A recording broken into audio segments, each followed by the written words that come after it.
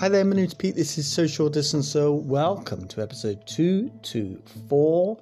And it's been an incredible week. This is basically the week where the UAPs, the UFOs, went mainstream, went everywhere because of 60 Minutes, and Barack Obama helped, didn't he? Yeah, by saying this. What is true, and I'm actually being serious here, is that there's footage and records of objects in the skies that we don't know exactly what they are. We can't explain how they moved, their trajectory. They did not have an easily explainable pattern. And so, I think that people still take seriously trying to investigate and figure out what that is. So that was packaged in between jokes, a bit of a kind of joke sandwich there, but he wanted to say it, and, he clearly kind of pointed out that it was a serious thing, which is really interesting. But also you could see that he was passing his words and choosing his words incredibly carefully. And obviously, if something like that happens, a former president of the United States says things like that, then it's going to make headlines around the world, and it did. So you will be under no illusions, and it will surprise you not a whit, that I will be focusing on this after the outro music in a big way. But before that, we're going to look at the India variant and various other kind of things rumbling on in the government. So, welcome aboard. Have you ever seen the sunshine? No, not pork. Sunshine. I didn't say pork. I know you've seen pork. I said sunshine. Come with me and you'll be in a world of pure imagination. Take a look and you'll see into your imagination.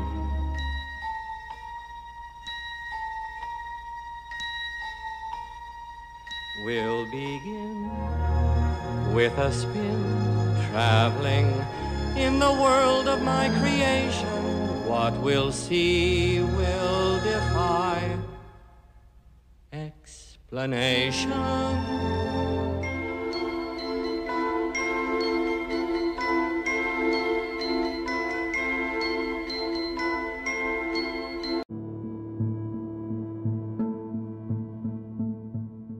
So the India variant is growing in the United Kingdom, and there's areas of the United Kingdom where, COVID-19, fueled by the India variant, cases are going up. But as a kind of nation as a whole, and looking at the England data especially, things are flat, and that's because there are massive parts of England, Wales and Scotland and Northern Ireland where things are still going down. So the relationship that we need to think about in terms of cases and vaccines and hospitalizations and deaths is totally changed because of the vaccines.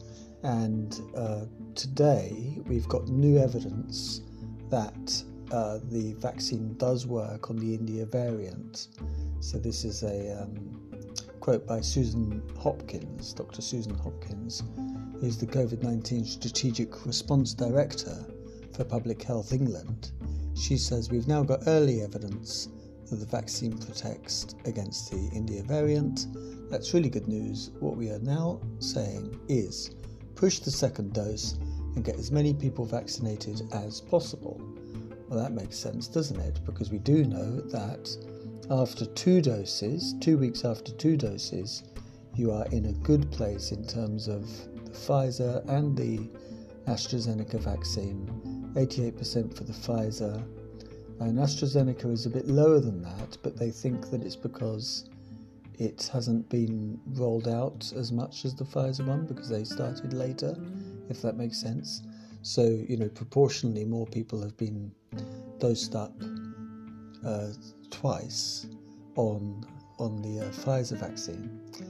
Now, it's looking good. Over 41%, nearly 42% of people in the UK above the age of 18 have been vaccinated twice. 71% have been vaccinated once. But they've also got this very good new thing when you look at your your local, your local information on the UK COVID-19 website. You can enter your postcode, and that now, I think from today, I've never seen it before, shows local data. So for my local area here in Devon, 48% of people have been vaccinated twice, which is incredible. And the reason is because old people live in Devon, even older than me. So all the old people kind of skew the national average up a little bit. So 48% vaccinated twice, 76% vaccinated once in Devon, and on a kind of national UK picture, everything that matters is still going down. So the cases are going up, but, it's not too much to worry about in terms of if the India variant obviously, kind of is beaten by the vaccine, then obviously it's a total game changer. Shall I say obviously again? Sound like a bloody footballer. But, deaths are still going down from last 7 days.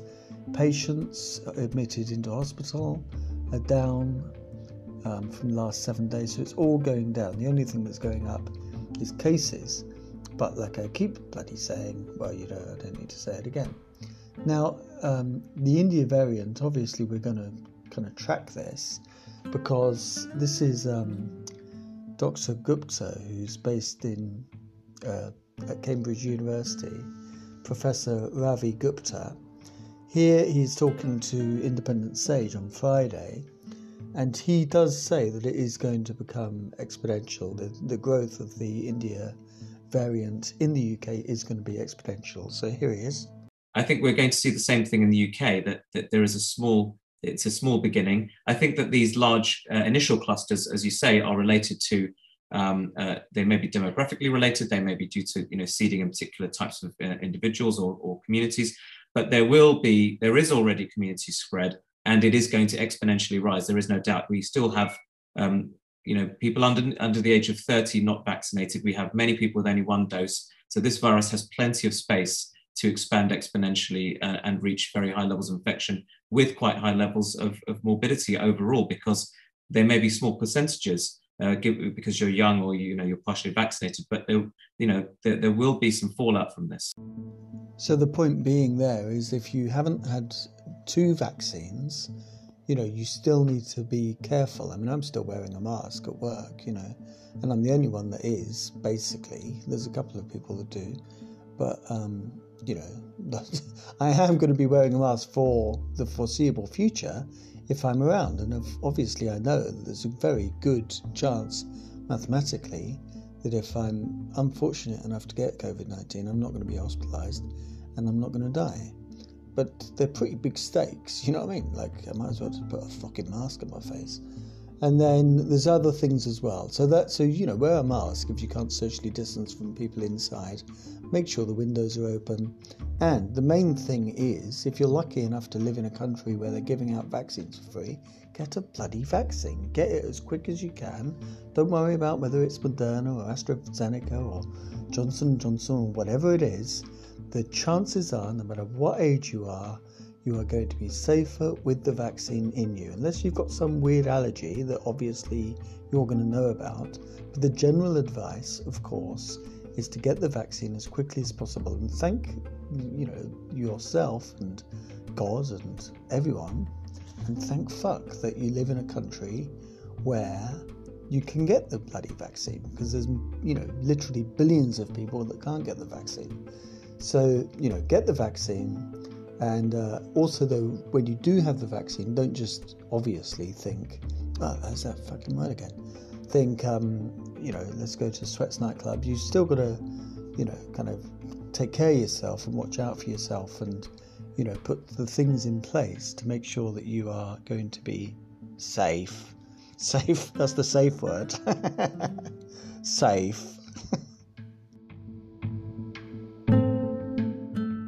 Don't tell me I don't work hard. Don't tell me I haven't earned the right to stop, take a breath, and enjoy life. Don't tell me I don't work hard. Don't tell me I don't have that life. So no surprise, the government, who was very reluctantly agreed to put the masks on the faces of the children in secondary schools in the UK, and wanted those masks to come off as soon as possible, because I don't know why. I mean, I can't get my head around it. But I imagine that they're getting, letters and emails from their Tory voters saying it's unbelievable that in this day and age my child should be asked to wear a mask, so to lessen the chances of them contracting a virus that is airborne. Anyway, so they lifted the mask thing on Monday, and now the Observer have got a really interesting story saying that they basically, Number 10, it looks like Number 10 took out a page of data showing in the India variant in schools from a report by Public Health England. So when this Public Health England report was published a couple of weeks ago, it didn't, no, it wasn't a couple of weeks ago, it was just last week, last Thursday, it didn't include this this page, yeah? So, and then the following Monday, so that was Thursday the 13th, and the following Monday the 17th, that was the day that the kids went back to school without the masks on. So it obviously, suggests, Christ, I really am so sorry that I keep saying, or I'm really sorry that I keep saying the O word. But it suggests that, the data that still hasn't been published, so we don't know what it says, but it obviously suggests that it's... Oh, Christ, I said it again. What the hell is wrong with me? It suggests that it wasn't great, and Christina Pagel says it feels like bad news that we're not being told there is a narrative that schools are safe, but the data clearly shows this variant can and does spread in schools. Well, obviously. Oh my God. I'm really sorry. If I say it again, well, there's nothing you can do. Well, you can stop listening, I guess, but you can do that anyway. 2 weeks ago, the Singaporean health minister closed schools because of the risk of greater spread in children of this variant. Parents, teachers and children just need... Fucking goes on, doesn't she? Anyway, that's good. You get the gist. Christ. Picture yourself on a train in a station with plasticine porters with looking glass ties. Suddenly, someone is there at the turnstile. A girl with kaleidoscope eyes. Lucy in the sky with diamonds. Lucy in the sky with diamonds. Lucy in the sky with diamonds. Lucy in the sky with diamonds.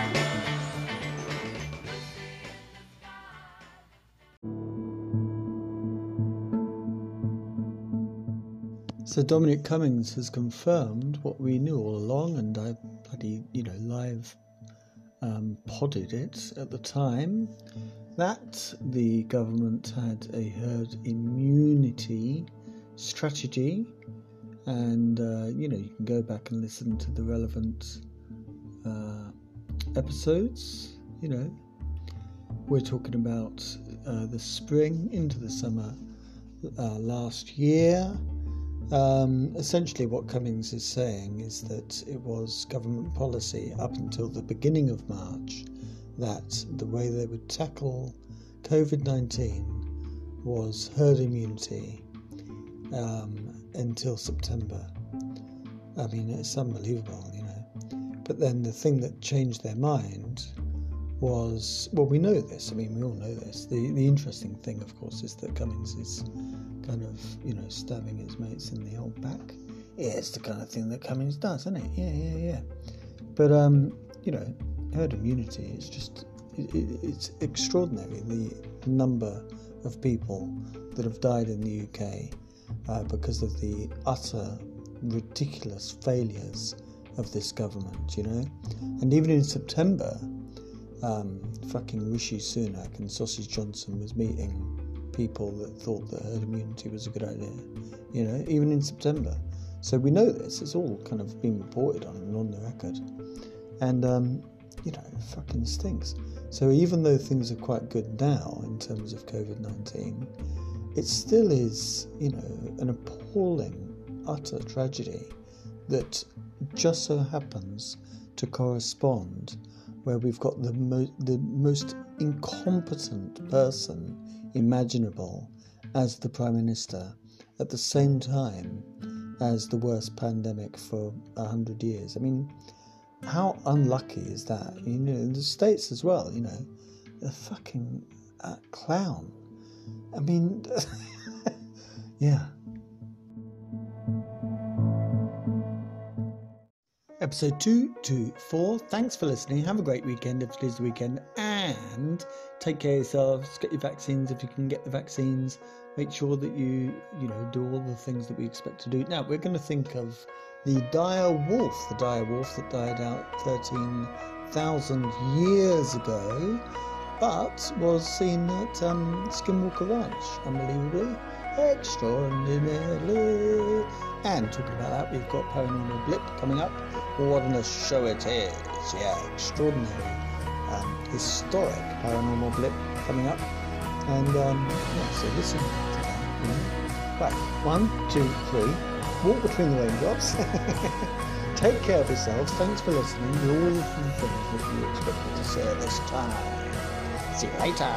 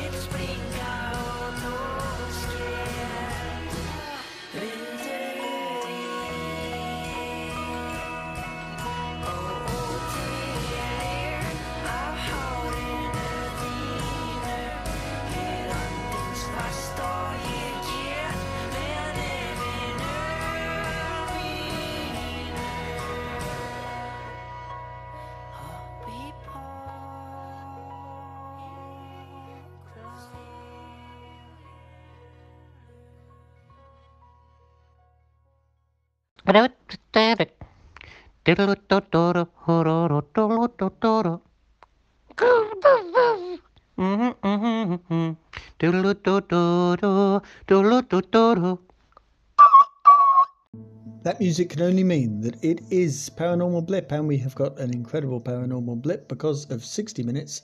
Last week, 60 Minutes came, and it was extraordinary. I'm going to first of all, there's a link along with the show notes.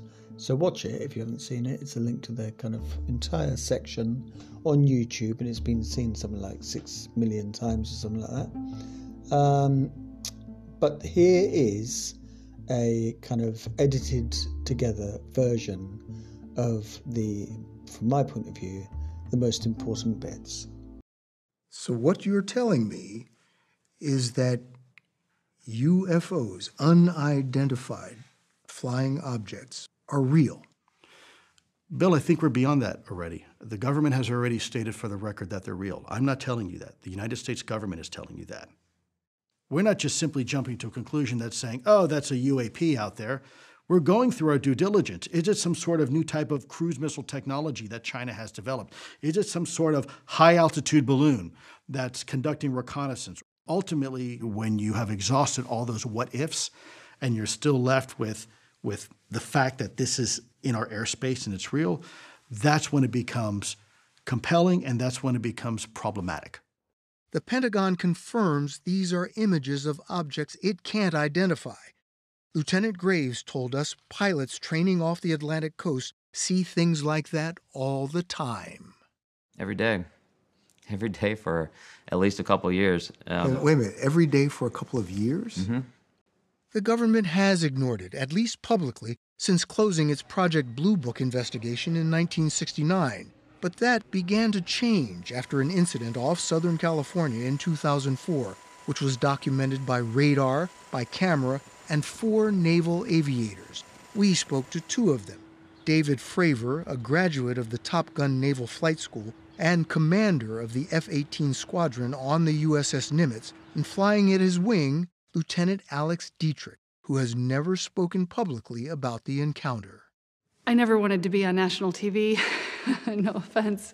So why are you doing this? Because I was in a government aircraft, because I was on the clock, and so I feel a responsibility to share what I can, and it is unclassified. It was November 2004, and the USS Nimitz Carrier Strike Group was training about 100 miles southwest of San Diego. For a week, the advanced new radar on a nearby ship, the USS Princeton, had detected what operators called multiple anomalous aerial vehicles over the horizon, descending 80,000 feet in less than a second. On November 14th, Fravor and Dietrich, each with a weapons system officer in the back seat, were diverted to investigate. They found an area of roiling whitewater the size of a 737 in an otherwise calm blue sea. So as we're looking at this, her backseater says, "Hey, Skipper, do you?" And about that got out, I said, "Dude, do you see that thing down there?" And we saw this little white tic-tac looking object, and it's just kind of moving above the whitewater area. As Dietrich circled above, Fravor went in for a closer look. So sort of spiraling down? Yep. The tic-tac's still pointing north-south. It goes and just turns abruptly and starts mirroring me. So as I'm coming down, it starts coming up. So it's mimicking your moves. Yeah, it was aware we were there. He said it was about the size of his F-18, with no markings, no wings, no exhaust plumes. I'll see how close I can get. So I go like this, and it's climbing still. And when it gets right in front of me, it just disappears. Disappears? Disappears. Like gone. It had sped off. What are you thinking? So your mind tries to make sense of it. I'm going to categorize this as maybe a helicopter or maybe a drone. And when it disappeared, I mean, it was just...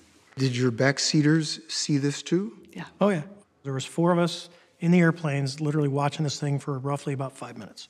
Seconds later, the Princeton reacquired the target, 60 miles away. Another crew managed to briefly lock onto it with a targeting camera before it zipped off again. You know, I think that over beers, we've sort of said, hey, man, if I saw this solo, I don't know that I would have come back and said anything because it sounds so crazy when I say it. You understand that reaction? I do.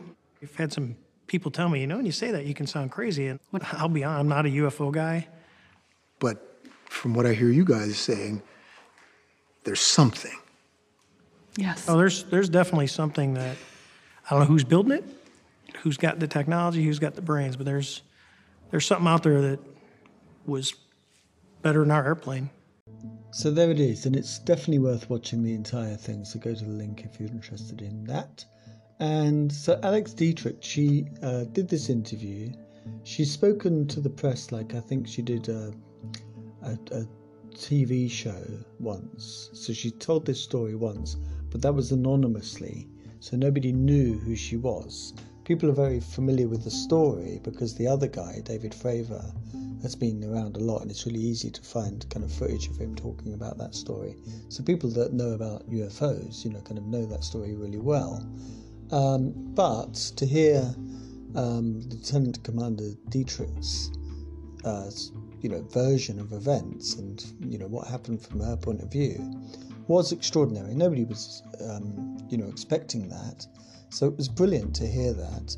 And then she joined Twitter on Monday, and she started to, as you can imagine, she was inundated with press requests, and she started to talk to people. She talked to Anderson Cooper, a very good interview, and she spoke to a local radio reporter out of San Diego. And this was, she said, of all of the requests I've been offered to talk and who to kind of talk to, I chose San Diego because I'm doing this basically to say, if you see it, say that you've seen it.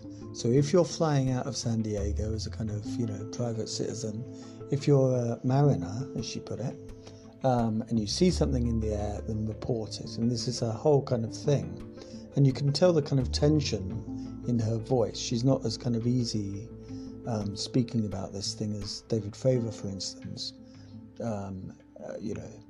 So we'll see where that goes with Lieutenant Commander Dietrich, and hopefully she will do some interviews in the future. But she doesn't like the spotlight, basically, is what I'm saying, and I think that she doesn't feel particularly comfortable. But she also knows that because of kind of circumstances, she's in this extraordinary position. And I think that UFO Twitter, as it's known, has been incredibly welcoming. I mean, obviously, she's like, for ages, nobody knew who she was, and then suddenly she turns up on 60 Minutes, and then she joins Twitter. Do you know what I mean? So they're loving it, But it really fascinating, and what Ryan Graves said as well, that he saw these things, every day for a couple of years. And he did a really good interview quite a while ago now, in December 2019, with somebody, I can't remember who, but it was a good interview, which is easy to find. And he said that, for the first 6 months, every day they'd see these like UAPs in the sky.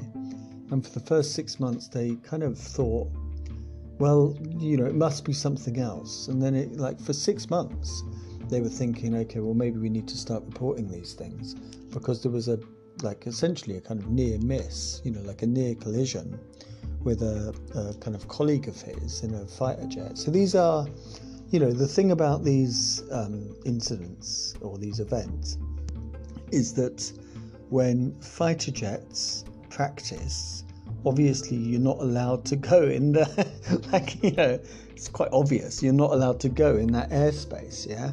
And it's divvied up, so you can't even go from one airspace to another if you're kind of not working in your allocated slot, your allocated kind of portion of airspace. And these things are like zipping around, don't obviously not, Christ, there's that word again, not staying in their kind of, in any portion of airspace, because they're not part of the US military, and they're not, So enough alarm bells went off for the pilots, for Graves, Ryan Graves and the others, for them to say, well, we need to report this. But the problem was, at that point, this was 2015, I think it was, at that point there was no system in place. So it might be that his boss then went to his boss's boss and said, there's every day there are UAPs in the air, like there's UFOs in the air every single day. It might be that they said that, but there was no structural way of reporting this thing. Now that has changed, and that's changed because of the work that Lou Elizondo did at ATIP, and also because of these guys have come out and kind of like spoken about it. And that meant that there were Senate hearings on it, closed-door Senate hearings, and the senators said, well, we've got to, the first thing to do is to, put something in place so pilots and people in the Navy and anyone else working for the military, if they see this, they've got some way of reporting it. It's the first step. It really is the first step. So 60 Minutes went absolutely, amazing in terms of exposure of UAPs. Obama, I started the show with Obama. Obama kind of added to that. They made headlines around the world, both of these, kind of media events, if you like. And I've got a small part to play, which I will emphasize and promote because, why not? No one else is gonna. I just so happen, so I'm in the UK, obviously, and I can't exactly remember what time it was, but it was like 2:00 in the morning or something. I woke up and I realized that it was like airing live. 60 Minutes was airing live in the States. So I tuned in and I watched it live, the UAP section live, and then I went on Twitter and I found that George Knapp had replied to somebody, and I got in there, me. I got in there and I asked George a question because George hadn't actually said what he had, what he thought of 60 Minutes, yeah? So I thought, this is a good opportunity. So here's and you can read this at Social Distancer on Twitter, Podcasting COVID, so at Podcasting COVID. So this is May the 17th, Monday, because it's like, British time, innit, So this is what I said, right? This is how you get somebody to... This is a lesson. A lesson to anyone that wants to interview a journalist via Twitter. That's not really an interview. It's only one question. But anyway, I'll get on with it. What was your impression, Mr. Knapp? I thought it marks the defining moment in media coverage. Dietrich speaking of On the Record is big, and the story was very well produced. I imagine this must be a big moment for you. Congratulations, and thank you for years of investigating. For your years of investigating. I didn't type it twice, I just said it twice. So there you go, you've got to get your nose right up the bumhole if you want to reply. And he did reply though, and he said, it is a huge step. So let's just get it, say it again. George Knapp is replying to me. Yeah. It is a huge step forward. Most Americans don't read the New York Times, Washington Post, or New Yorker, as good as those publications are, but they watch 60 Minutes. This is new info to them. Even in an age where many hate the media, 60 Minutes is respected. It's big. Also, and he continues on a new tweet, it makes it more palatable for other media to now dive in. Hopefully 60 Minutes has learnt there is so much more to cover. They are welcome to carve out a room with the rest of us down here in the UFO rabbit hole. Yay! And so I put the yay on at the end, by the way. And so the reason why I'm going yay is because George Knapp is like writing to me saying us. Isn't that lovely? So the world contains a relationship a relationship between me and George Knapp. Isn't that nice? I mean, kind of one tweet wide relationship, but nevertheless, us, like one person, us is another person. Yeah, anyway, you get the gist. So that obviously was, there's that word again, received very kindly or kind of generously by the people of Twitter. They loved George's reply there.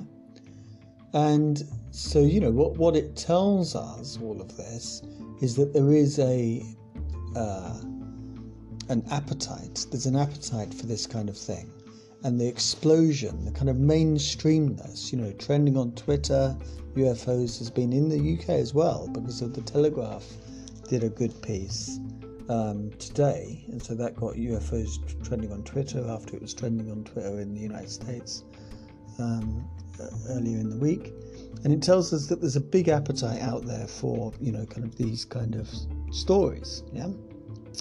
But one thing that's interesting is this report that's coming out in supposedly in a couple of weeks, People now in the last couple of days have been saying don't expect much from it. And in fact, kind of don't expect, anything at all, really, which is quite interesting. And this funny thing happened yesterday where Joe Biden was doing a press conference with the Prime Minister of South Korea. And right at the end of the press conference, he was asked his question about, Barack Obama said that there are, unidentified aerial phenomena flying around. What do you think about that? And Joe Biden, he basically said, ask him again, which probably isn't very helpful for Barack Obama because he will be asked again.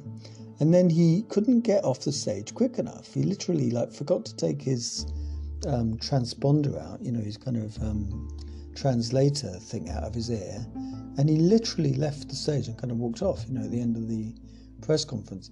But of course the reason is that you don't want to bury the news story of appearing with the Prime Minister of South Korea by saying anything about UAPs, because then that would just be this massive story. Biden confirms, you know what I mean? Or whatever he says about it, it would be a massive story, much, much bigger than the story that he, met with the Prime Minister of South Korea. So it wasn't, I read that as, basically it wasn't the time or the place for him to say anything about it, Whether he will say something about it or not is an open question. And Lou Elizondo says that governments are in a very, very difficult position. Basically, and I'll play the clip in a minute, basically, they can't say, okay, press, right, ready? I mean, can you imagine Boris Johnson, does a press conference to say, yes, there are UAPs regularly flying around military installations in the United Kingdom and other parts of, the UK airspace, and there's nothing we can do about it.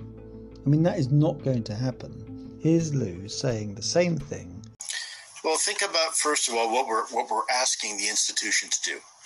And that is to admit to the American people that there's something in our skies. Again, we don't know what it is. We don't know how it works. We don't know where it's from. We don't know their intentions. And there's nothing we can do about it. For any country to say that is admitting that that the government cannot do one of its primary functions, and that is to protect the people and determine what a threat is. And I totally agree with Lou Elizondo. I just can't see that the government are going to open up all of their secrets. Nevertheless, I'm not really waiting for that because the conversation is still happening. It's still out there, And another thing Lou says is that, you can't kind of, say if the government doesn't say anything, then this is a closed book. What you do is put pressure on the people in charge to kind of give as much as they're willing to give. But of course, they're not going to give, top secret information about anything. It's not going to happen. So let's just get over that and celebrate the success that this week has been, an outstanding success. And hopefully this compo mentality in journalism will, kind of be rocket fueled by this. It was a bit of a Sausage Johnson, wasn't it? Yeah. So what I mean by a compo in the kind of in the business of journalism, a compo is a competitive journalist, journo, yeah, competitive journo. And so hopefully the compos will get out there and, get their sleeves rolled up and really look at the interesting, there's, literally tens of thousands of cases of UAPs and UFOs out there, you know what I mean? Every other fucker's got a story. Every fucker's got a story. So hopefully we're going to get more, media coverage of the stuff that can't easily be explained away. Yeah, and hopefully more and more people will look at the evidence with a clear head and open mind and think, well, there might be something in this. There might be something in this. Yeah. See you later.